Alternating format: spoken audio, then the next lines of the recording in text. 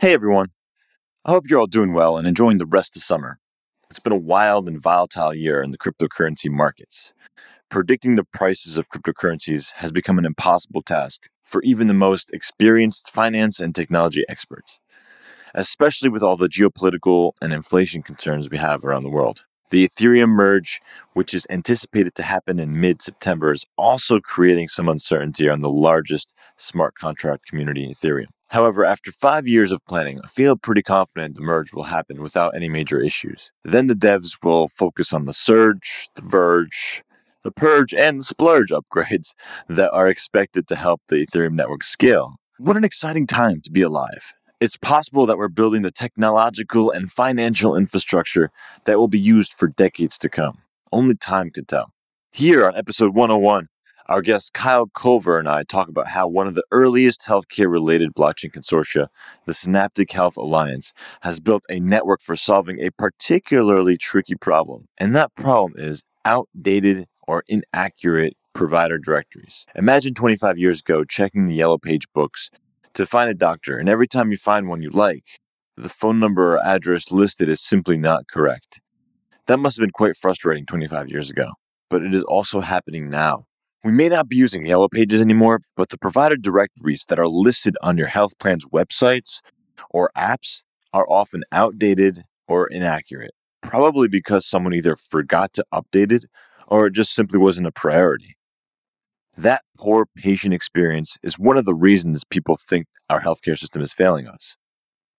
Since 2018, the Synaptic Health Alliance partners, including Aetna, United Health Group, Humana, and others, have been experimenting with new decentralized ledger-based models to solve the seemingly simple problem and create a more reliable system for updating provider directories for patients and the entire industry as a whole.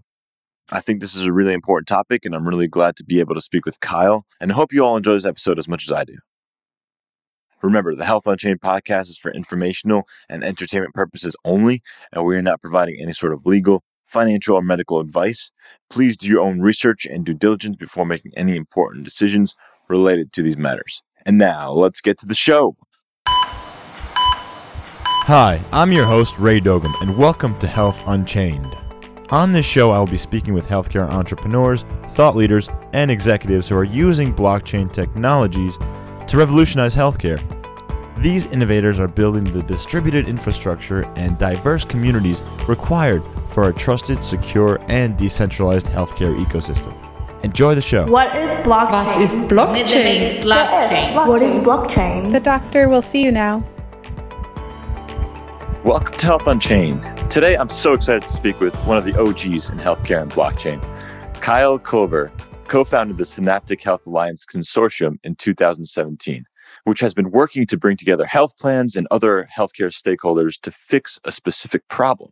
And that problem is inaccurate or outdated provider directory information. And we'll get into what that means for patients and for a health insurance industry more broadly. So very specific problem, but I think that's really a great way to approach it. Kyle, welcome to the show. Thanks for joining.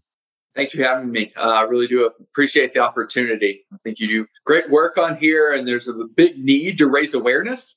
And so happy to lean into that and talk about things and share perspectives so that we can grow this community that's aware of decentralized technologies and their implications for the future of healthcare.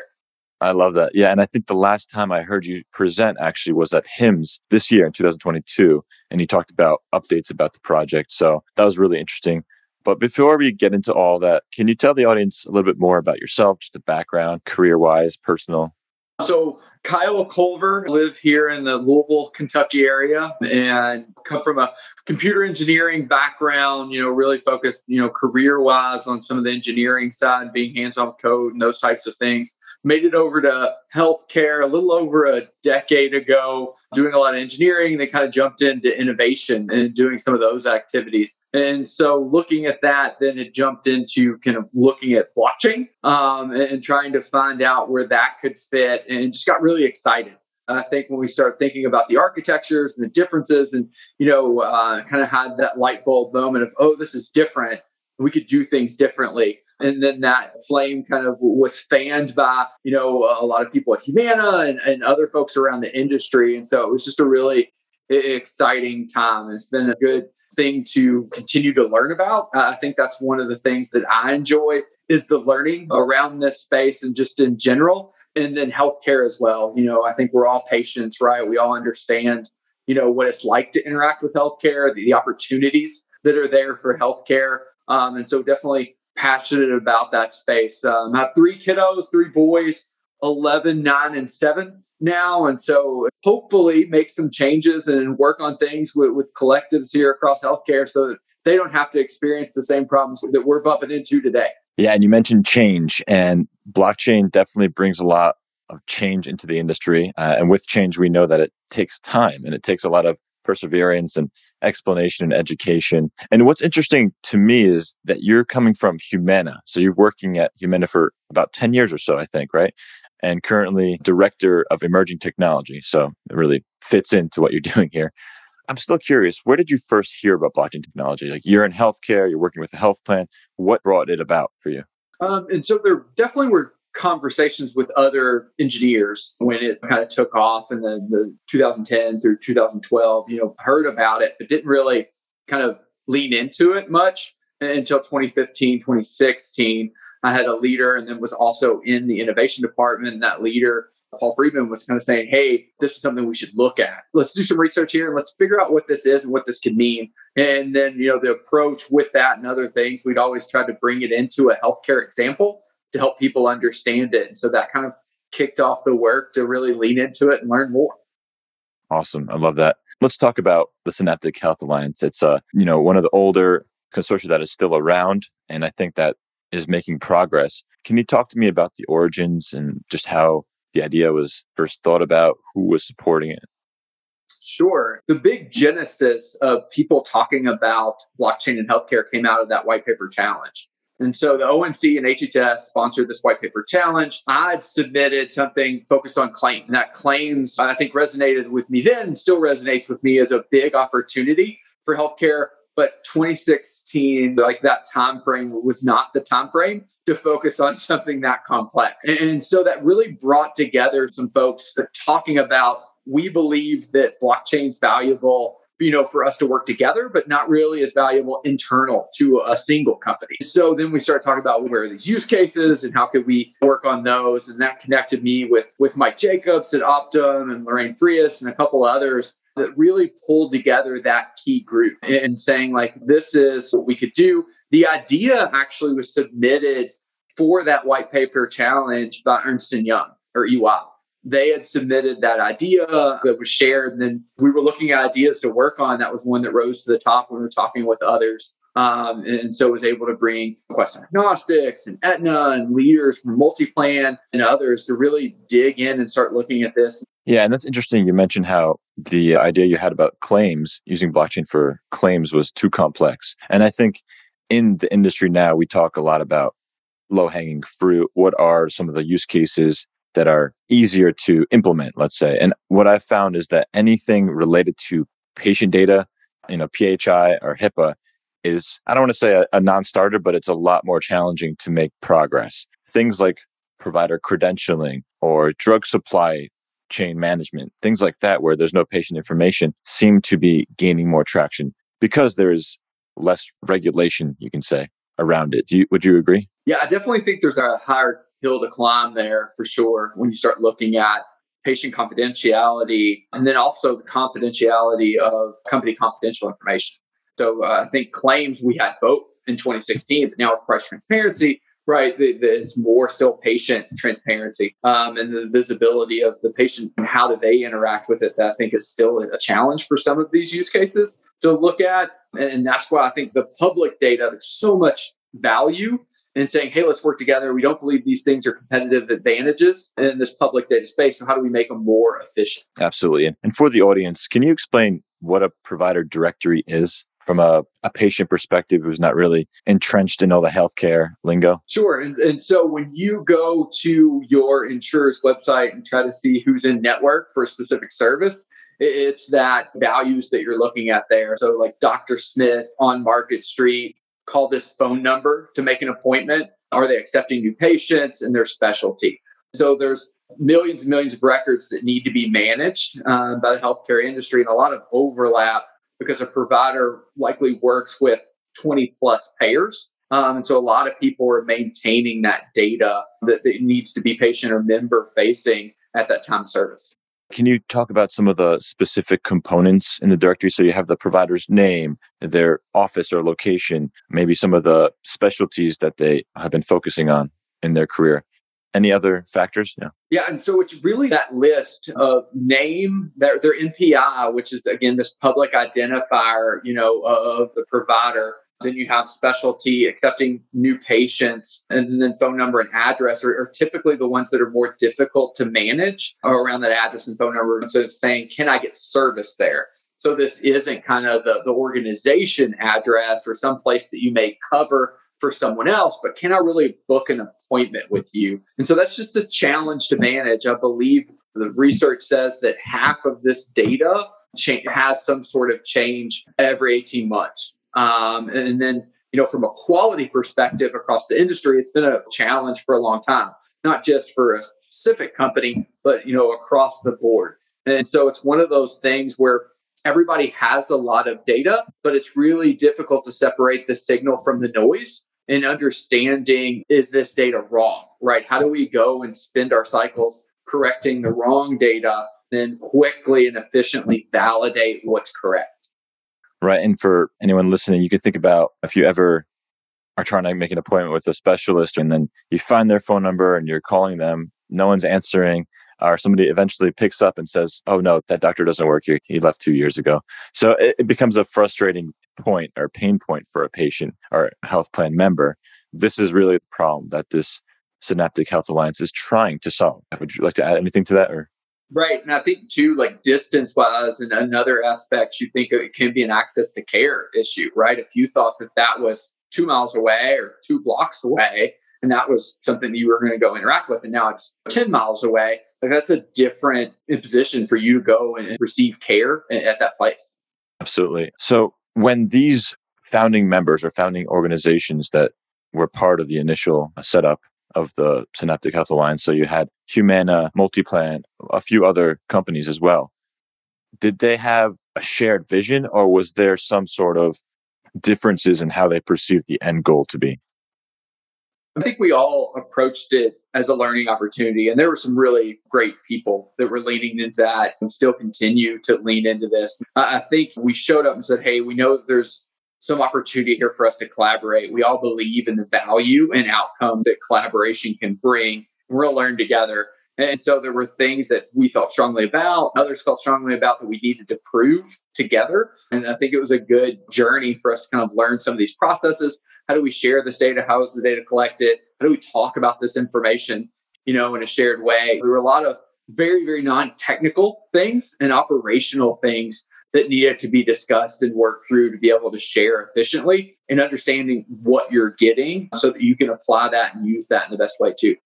Do you feel that the alliance has pivoted or shifted over the last 5 years? I don't believe so. We've been really focused on that provider directory problem. And so one of the things that when we started out, we were saying we really want to focus on a use case and get this use case delivered. What we didn't want to do is have it be this open canvas or saying, hey, you can do anything, because we were concerned that would just cause the wheels to spin and a lot of discussions, but no really action. So that focus helped us, and it took longer than we expected it to. We thought we'd be able to deliver, but there were a lot of problems that we needed to work through and discuss.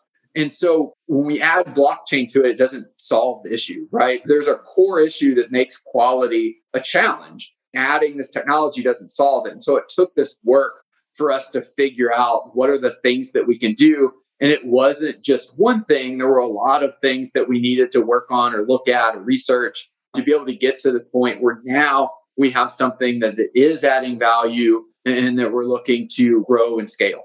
Right. And I think that's the cool thing about projects like these is once it does start gaining traction and people can see the value and it does work, scaling it, I don't want to say it's easy, but it feels like it can scale very quickly just because you have your built-in incentive mechanisms within the platform itself. So people have an incentive to correct inaccurate provider information. Everyone is using the same system, or at least they've agreed to use the same system. Hopefully they implement that into their existing infrastructure, but that's another process as well. But you mentioned you did have some challenges. So what challenges have you faced throughout the development and testing? I think it's just collaboration, figuring out the most efficient way for us to organize around things and talking about different terms. How do we connect? What properties should be shared? What's the identifier that we're going to use, and what context can we get? How easy, you mentioned integration, how easy it is for some organizations to get it and share it versus others that may be more difficult for them to combine those things. There were things that some companies were coming in with that they had as far as from data perspective that was easier for them to get or share. So from a challenge perspective, I think it was more, again, on the operations side, not that anything was wrong. It was just trying to work through what's a shared process, because we've always done a process within the company. And then on the technical side, kind of working through, there's been a ton of change, right? In the disruptive technology and disruptions there, and looking at, well, should we be using this or this component? Like, what type of consensus mechanism are we using? What type of underlying technology? And really trying to make sure we're doing that due diligence. It wasn't that anything, I think, caused concern. It was just things that needed to be worked through by the group.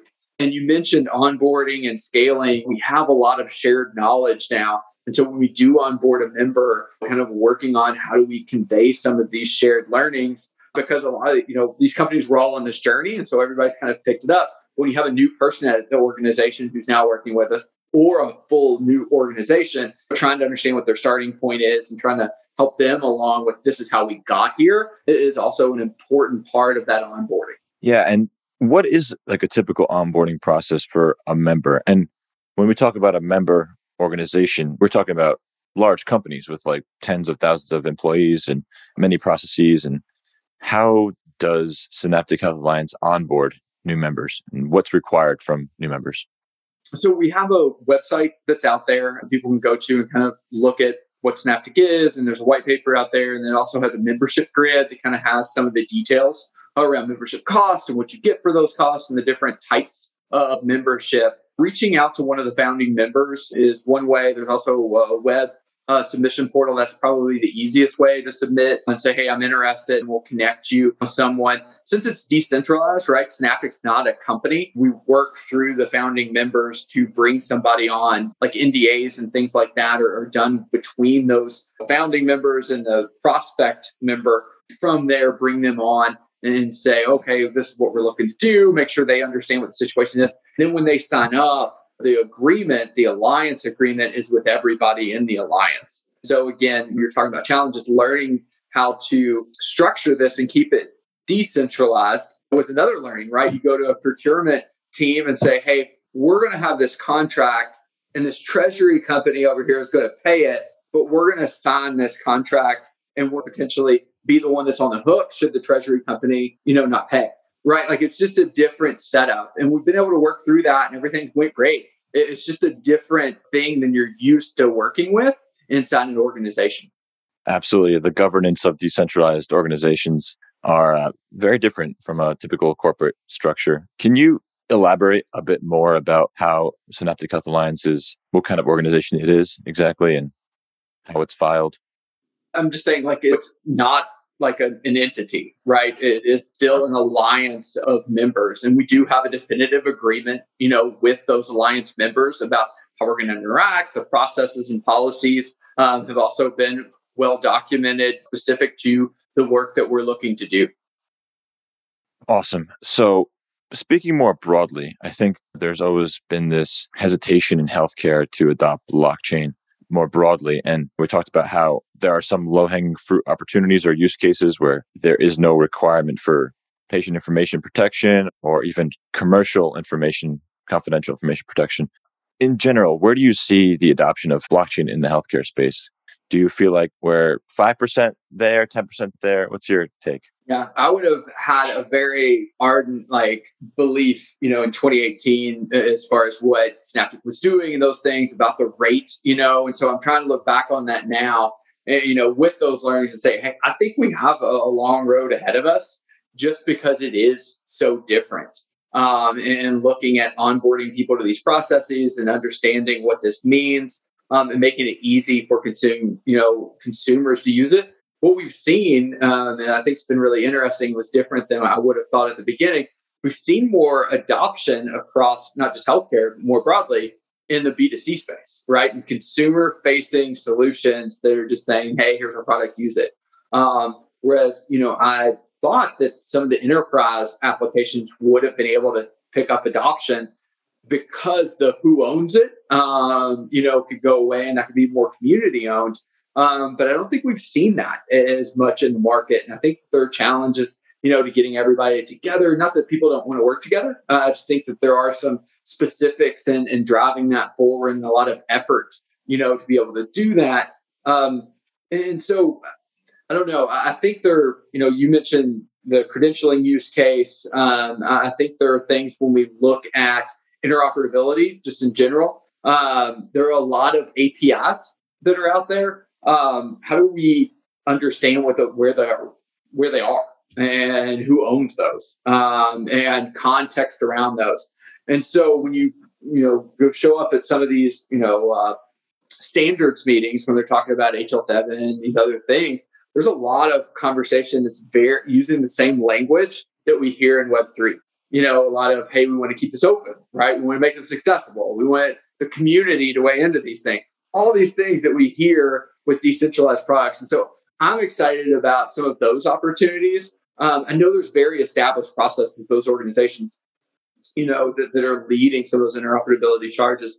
But trying to understand, are there ways in which to incorporate some of these more modern technologies to assist with visibility and transparency and decentralized governance, as well as incentive models, and looking at, how can you incentivize this community to reward contribution, and then also to, pay for, consumption, right? And I think we're seeing that with other products in decentralized finance. And so I think that there are some things to take away and put into there. I think identity is going to be a real big challenge. I think that's a tough use case that everything kind of hinges on.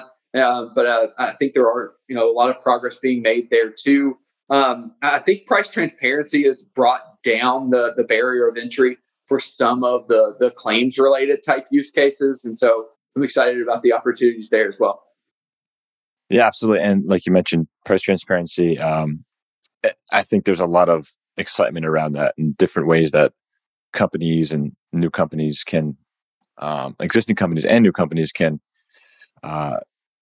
engage with patients around price transparency. So people can have a feeling of what they're actually paying for versus how it works now. Well, I think the Synaptic Health Alliance, you mentioned that there's a fee for joining as a new member company, but can you describe the overall business and operating model outside of that? Or is that can you talk more about that? Sure. And so the fees there are on the website to kind of join the alliance. And again, they go into a treasury, and then those fees are used for things that are determined by the alliance, right? And that budget is aligned to by that group. So again, this isn't something that's seen as a profit making, for these companies. It's really trying to be a utility that's sustainable and equitable. Is it an actual DAO? Is it set up as a DAO currently? So I would say it's decentralized. I think, there's a lot of things that go with DAO, and that decentralized autonomous organization. I think when we started this in 2018, that maturity, is very different than where it's gotten to now. And I think that we are working, to do what we have, over this time in the governance that we've aligned on that is decentralized. So I think there are things that align with that. But whether we're using all the tools, right, and tokens and all those things, I think there are still some things that are maturing that we should be evaluating in the future. I see. Is there a token associated with it at the moment? No. And so we're doing, we're tracking debits and credits based on, the activities that you're doing and whether you're providing value or you're consuming value. So that's the neat part when we look at, crowdsourcing, we're saying, hey, if you have valuable data and other people are subscribing to and consuming that data, it's going to track that and you'll get rewarded for that. And then you can use those rewards to then consume data that you may need. And so, everybody's kind of doing a lot of these outreach activities on their own. Now we have the mechanism in which to share them with the broader group, and an incentive model to where, we're not in this dilemma, right? Where people are saying, oh, I'm just going to wait, and sit on the side, and have this tragedy of the commons type activity where everybody's waiting for someone else to do Yeah, work. and it kind of reminds me of how in Google Maps there are reviews and ratings for restaurants. This is a crowdsourced function, really. You have people who go to the restaurant, they talk about it, they take pictures of it, they give it a 5-star rating, and then other people see those ratings and make a decision whether or not to go to that restaurant or not. Similarly, you can have a similar model with providers potentially. What I understand now is with the Synaptic Health Alliance, nobody is necessarily rating providers and how they're performing. It's just a matter of, can you verify that they're at the right address, or they're at the address that they say they are? So it's much more simplified. But the incentive model is sort of similar, where in Google Maps, if you're a user and you have 100 ratings or thousands of ratings, you get badge points. You become like a reputable person in the Google platform, right? So, and in the same way, Synaptic Health Alliance has this credit and debit system. How is the credit and debit system managed, though? Is there like an admin who can magically remove or put new credits in? So it's in the smart contracts. And so, the code is there to say if you produce value and that's consumed, then you're rewarded with this credit. So if I'm the first person to validate that Dr. Smith's on Market Street, I'll get a reward as that primary validator. However, if someone comes in later and says, I also agree that this is there, then there's a secondary validator. And the rewards of those validators are, determined by how many people subscribing to that data. And so then those are things we're playing in. Then there's also a reward if you challenge something and you say, hey, I don't believe that Dr. Smith's on Market Street, because that's the signal that's really valuable to the group. And they're rewarded again if that challenge is correct. But there is a cost to challenging. So what we found, from our prior research, is if you don't have this, cost or stake, right, for you to put data forward, everybody just says, hey, my data's right. And so you end up with like a ton of things that are out there, but there's really no penalty for being wrong. And so there almost has to be kind of this, penalty reward type system for you to, engage and ensure that we have the proper interaction with the community. Yeah, with many of these types of systems, incentive models, there's a chance that some people might find a way to game it or try to not break the system, but take it to their advantage or not. Have you seen any of that, and have you modified your model for it? So, we're talking about our participants, our organizations and companies. We have an agreement with these companies about how we're going to interact. And so we haven't. However, I think we're always looking at what we're doing and saying, if this is completely public, what would that mean, right? What are some of the things that we need to see? So we do it from a design perspective. We definitely aren't experiencing that, from our current alliance members. And just to make clear for the audience, it is a permissioned network. Correct. We believe that was the best way for us to learn. Certainly, given the time that we were learning, and I think that's really, played out well for us to be able to control some of those factors and manage the things that we can. Because due to some of the changes that have happened since then in the other environments, I think that would be a very different world in which to live in. Could you describe the technology stack that you use? Sure. And I think that so Kaleido is the vendor that we're working with. They've done a great job in being kind of that enterprise, solution. So, for a lot of folks, this feels like a SaaS solution. You don't have to get down in the weeds with the blockchain in order to get the value. Obviously, we want everybody to understand how things work. We want everybody to have the opportunity to host a node should they want to host a node, be able to get deep in there. but we're using Kaleido as that vendor, and they have really helped us with some of the decisions that we need to make and having the right conversations with the group in order to move this forward. I haven't looked at your member requirements recently, but I do recall them being able to run a node if they wanted to, but it's not necessarily required. Is that correct? Correct. And so it's not required that they run one, but there is one that will be theirs. And so they're going to have a node that is theirs, whether they run it or it's hosted for them. Right. And that company needs to have the resources to maintain the node. And it probably isn't too extensive what they need to do because Kaleido is managing a lot of that. Right. And so again, it'll feel like a SaaS solution should someone not, want to host it themselves.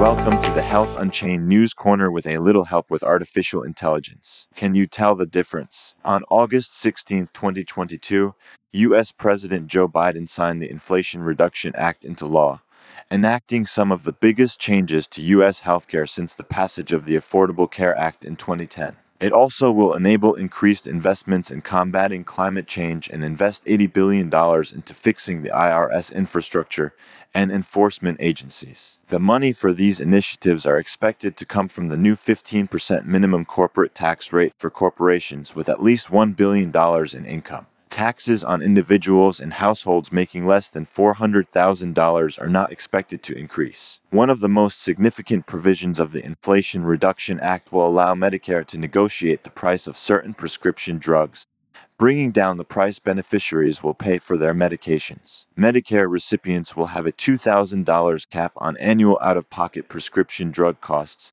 starting in 2025. The goal of the Medicare drug price negotiation provision to pay less for the same drugs that we're currently purchasing. The law also extends the Affordable Care Act subsidies by the federal government to lower insurance premiums. These subsidies, which were scheduled to expire at the end of 2022, but will be extended through 2025 as a result of the Inflation Reduction Act. Approximately 3 million Americans could lose their health insurance if these subsidies weren't extended, according to the U.S. Department of Health and Human Services. Now, I understand the current need for governments to help pay for our subsidy healthcare costs, but I also find it discouraging to think that we need to rely on government to be so involved in setting the foundation for how money flows in healthcare. If we had a more transparent system, I think the market could compete and deliver lower costs to the public more organically. The data each person is generating is not being captured in our current models of care. If we can capture this value and somehow apply it back into research and development, I think there could be a day when the government won't need to dictate how money should be allocated. Some argue that by setting the prices for drugs, the government is hindering pharmaceutical innovation because pharma companies will have less money to invest back into research. I think this argument is a double-edged sword since in many cases innovation is a result of constraints put on a system or person. Sure, funding is needed to innovate, but I don't think major pharma companies will be struggling because of these new laws. We won't know how the new act will actually impact inflation until it actually happens. Let me know what you think about the new Inflation Reduction Act in the Health Unchained Telegram community or on Twitter. How do you think blockchain and Web3 can play a role in mitigating some of the problems this law is aiming to solve? Check out the show notes for more information about the new legislation. And now back to our conversation with Kyle Culver, co-founder of the Synaptic Health Alliance. Can you talk about some of the user experience feedback you may have gotten over time and any pilot project results or conclusions? Yeah, I mean, a lot of learnings there with how we group the data, how we organize the data. I mean, if you haven't dealt with provider data, it gets, pretty wide, pretty quick.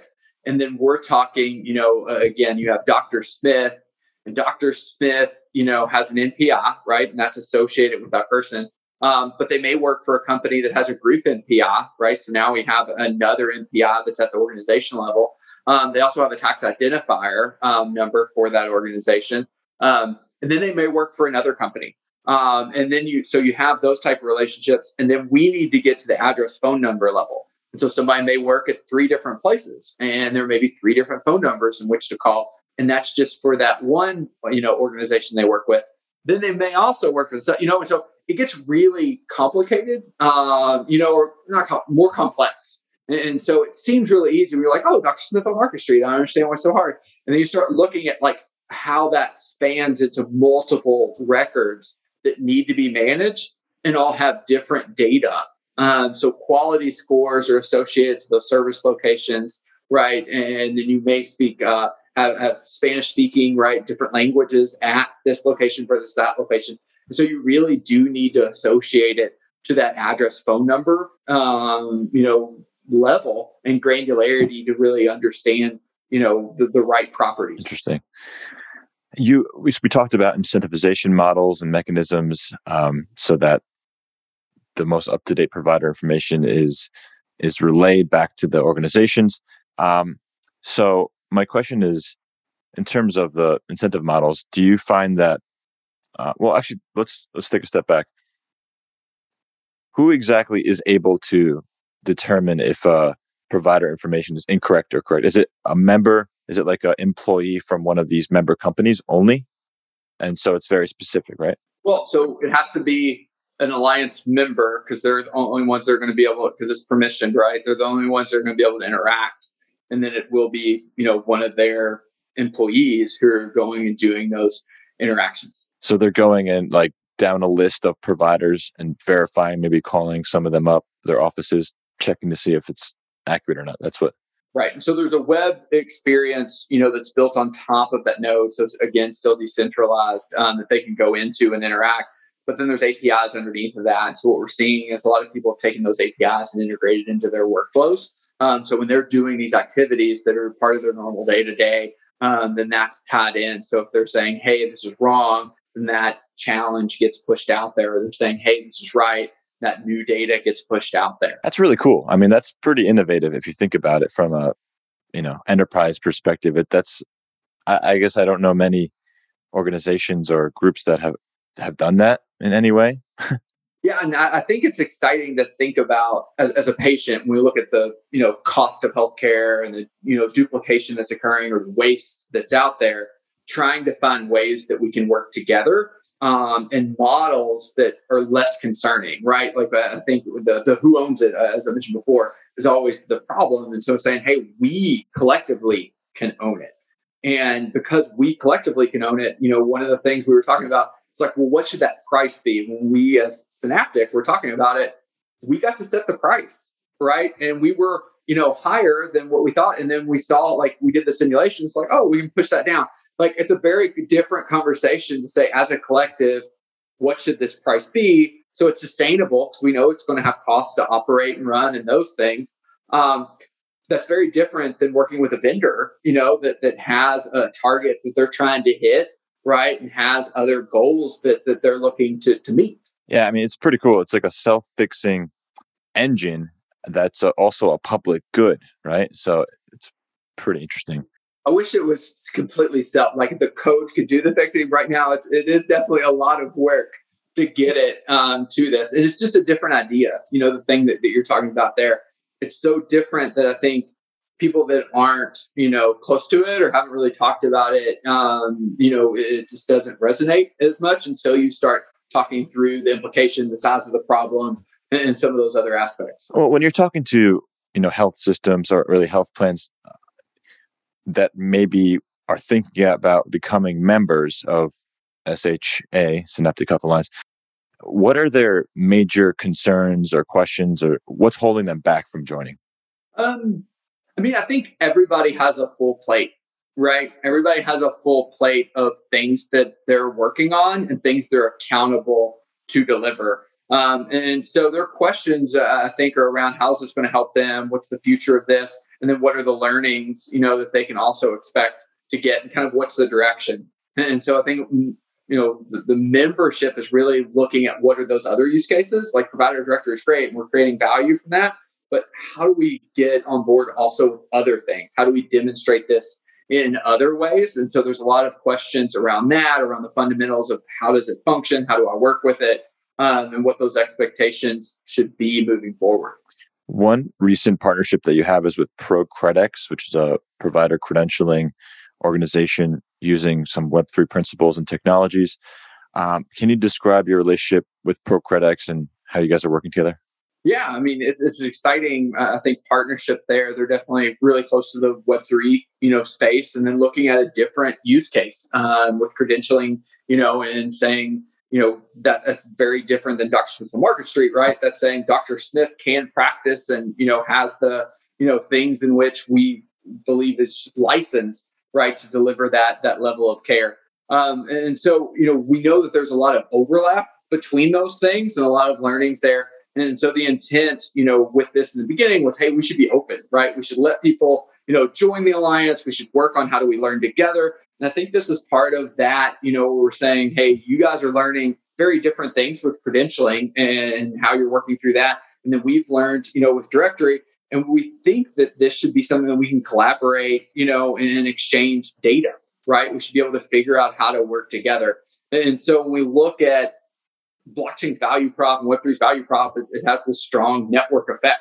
And so with that, I think we're always looking for, hey, can you join and what would joining look like and how can we work together? Because that's how we're really going to be successful, is figuring out what does that ecosystem need to be and look like. So you have these products and services above it, that can compete. Like we're all familiar with, the protocols that push forward the internet, right? And we all know what HTTP, and now we're familiar with IP, like all these things that are underlying, and they enable competition above that layer. And so I'm excited to think about what that could be in healthcare. What could be those underlying protocols? How could we have collaboration to enable those? Right now, it seems like we have a lot of specifications, and we're saying, okay, well, this spec or that spec. But I think there's a need for those protocols to really accelerate, adoption and usage and make it different than what we see today. Yeah, that's really cool. I think that's a great idea to have, basically what you're doing or what the, community is doing is trying to build these base protocols for the healthcare industry specifically. So using like Web3 decentralized technology. So I think that's really, it's going to take time, but it's really important. So thank you for working on that. Definitely. So were there any announcements or events in the healthcare and blockchain space over the years that you've been involved with it that you found to be very unexpected or not something you didn't anticipate happening? I would say, and maybe it was just because I was naive and really thought the enterprise would make more progress faster, just to see how it's blown up in the B2C space and to see people doing like collateralized loans, seeing stuff like that, I think has been really, really interesting. Also, again, being in a space and knowing some of these leaders, thought we'd see more success with other things. Like there's not a lot, as you were mentioning, consortiums that were around when Synaptic started. They're still there. And I think there were a lot of learnings from that, and I think that it's definitely a challenge, right? And there's things that are there. But again, these problems are here for a reason, and adding a technology necessarily just doesn't fix it, right? And so you kind of got to work through, all those other aspects of what's the incentive model look like, what's the governance look like all these different hats that you have to wear in order to make these things successful. Yeah, and I'm just thinking back to years ago when healthcare started getting involved with blockchain. People were concerned that the middlemen in healthcare would be removed basically from the picture. So like decentralization will create peer-to-peer interactions, removing a lot of the waste, reducing costs. But it turns out, those middlemen are maybe more important than we thought originally, or they are not willing to give up their market positions. Yeah, I mean, I think you see, there's a lot more to saying something's more efficient than that actually getting implemented and done. And so like the theory of it or the architecture of it are very different things than I think the implementation and the reality. The other thing, you mentioned integration, like a lot of these processes are core and they're connected to a lot of other stuff. And so the idea of, hey, how do we replace that with something that's different is not just a decision around that process, but all the other implications. And I think what we see with DeFi, there's a lot of things that are starting from scratch. And I think that's hard to do, right, with healthcare type things, right, to start from scratch. And so I think we need to find better ways in which to incorporate and demonstrate, progress in not incremental ways, but things that can operate in parallel. Absolutely. And, we're going to see more experiments over time with blockchain and healthcare. I think it's just a matter of time, a matter of, expertise and experience and a bit of luck, I suppose. I think that's always in play. Do you have any, do you have an outlook for 2022 and beyond for the Synaptic? I mean, I think we're going to continue to see growth. We're going to continue to see people experimenting with different things. We're going to see, a lot of those fail. And then we're going to see some of them that get traction. And I think they'll get traction with narrow, use cases that are very focused on a specific thing and hopefully build upon other things that were learned, whether it be in decentralized finance or with DAOs or with some of these other innovations. And so I think there's going to be some piggyback type, activities where they learned something from another space and they're able to take it and bring it into healthcare and create value from it. But I think too, it'll be, a step here, a step there, because I think the learning journey, hopefully, that's what we see in 2022 and beyond is there's more and more people talking about it. There's more and more people understanding it. And it's not just kind of the technical conversation, but also the different incentive models, the different governance structures, and how a DAO is different, and what it's going to source out to the community versus what it needs to own and operate. Do you have any favorite DLT projects out there that are doing important work that you'd like to mention here? I mean, there's a lot of really interesting things that are out there. Instead of calling out maybe the companies themselves, I think that zero knowledge proofs, what they're doing out there with zero knowledge proofs has been great in showing and demonstrating. I think that'll have huge implications when we start to see those come over into healthcare and start getting applied, especially for business confidential information and patient confidential information. Right. And so trying to understand how we use these more advanced, approaches to protecting this information. And if we can do that, the utility of being able to operate in the public, and be on more of a utility. And so I think that's really interesting and excited to see where that goes.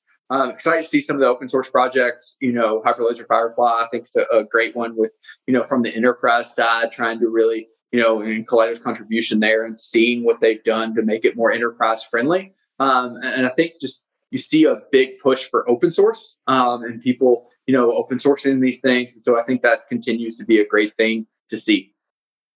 Awesome. We're just about wrapping up here. Do you have any recommended reading or resources that you would recommend to listeners or maybe people that are trying to enter the space or have been in the space for years but haven't figured it out? Yeah, I mean, I think the VCs have done a good job of painting a picture around what it could be. And so I think A16Z with Andreessen Horowitz and what they're doing with crypto, they've done a lot of good writing and thought leadership pieces that are out there that help people understand. There's a handful of others, that are out there that do a good job of explaining. So I would say that those sources continue to stay close to the innovations and also the description and some of the trends. When you start hearing new verbiage and what's this mean, what does that mean, or who's doing what, I think that's been a great source. I think that there's a lot of content on Twitter. It seems like Twitter's been, where a feed of a lot of this comes through. And so I think trying to find sources, that to follow there are helpful too, and just trying to stay close to what's going on and what does that mean, some of the ebb and flow of the area, which continues to change and evolve very rapidly. Yeah, absolutely. And I feel like recently, talking about like healthcare and blockchain, but the science, the DeSci space, decentralized science space has been gaining some pretty significant traction in the last 6 months, a year, I would say. Right. I would say so. Distributed health, has came together and formed, a public group that has a Discord and those things, and that's a pretty decent place to. If you're really focused on healthcare in that area that they, are talking about that, and people are sharing, news articles and talking about different use cases and stuff. So that's I think a good place to come and, just join the community of people who are talking about these things. Absolutely. Good recommendation. Is there anything else maybe that I didn't ask you or we didn't talk about yet that you want to make sure we let the audience know or tell the audience? I think and grateful for the opportunity, Ray, and I know you've seen this too, but I think reaching out, if people are listening to this and people are saying, hey, I'd like to learn more, like there's definitely a lot of opportunities and the community is open to having those conversations. That Distributed Health Discord, John Bass, what they're doing there with Hash Health. And, there's a lot of people that have been in this community for a while and kind of understand the landscape and maybe understand some of the challenges for a use case that may seem like a slam dunk at the beginning. And then, it may be more difficult once we peel back the onion a little bit. But I think we're going to create value based on those communities that we're able to form. And if we can get the education right, and so trying to make sure that people really understand what this means, understand the differences, and can onboard to these things more easily. And it doesn't have to feel, like it's this really difficult process to interact with these newer, technologies. Awesome. Kyle Culver, thank you so much again for joining me here today and walking us through Synaptic Health Alliance and your updates.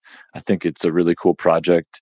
Obviously, there's been a lot of traction over the last 5 years, and I hope to see more traction in the future and more members joining and hopefully integrated into more systems. I think it's a really cool idea. And I think having the public being able to update or make recommendations too would be really interesting to see. Probably not soon, but in the future. I think it's something we've talked about. I definitely think there's an opportunity there, and there's been, I know I talk about Synaptic a lot publicly, and others who have played very critical roles within Synaptic probably, haven't been as vocal, but there's a really good core team of those founding members and the leaders that have made this possible, that probably deserve a lot more credit than they were being given publicly, because it does take a lot of people kind of working together to make these things successful. Thanks again, Kyle. And thank you to the whole team and everybody. Appreciate it. Hey, all you cyberpunk health warriors and nimble digital disruptors. Check out healthunchained.org and remember to subscribe to Health Unchained on Stitcher, SoundCloud, Google Play, and iTunes. Join the Health Unchained community on our Telegram group, t.me/healthunchained. If you enjoyed this episode, tell your friends, your bosses, your teams, your students to listen and subscribe. Thank you.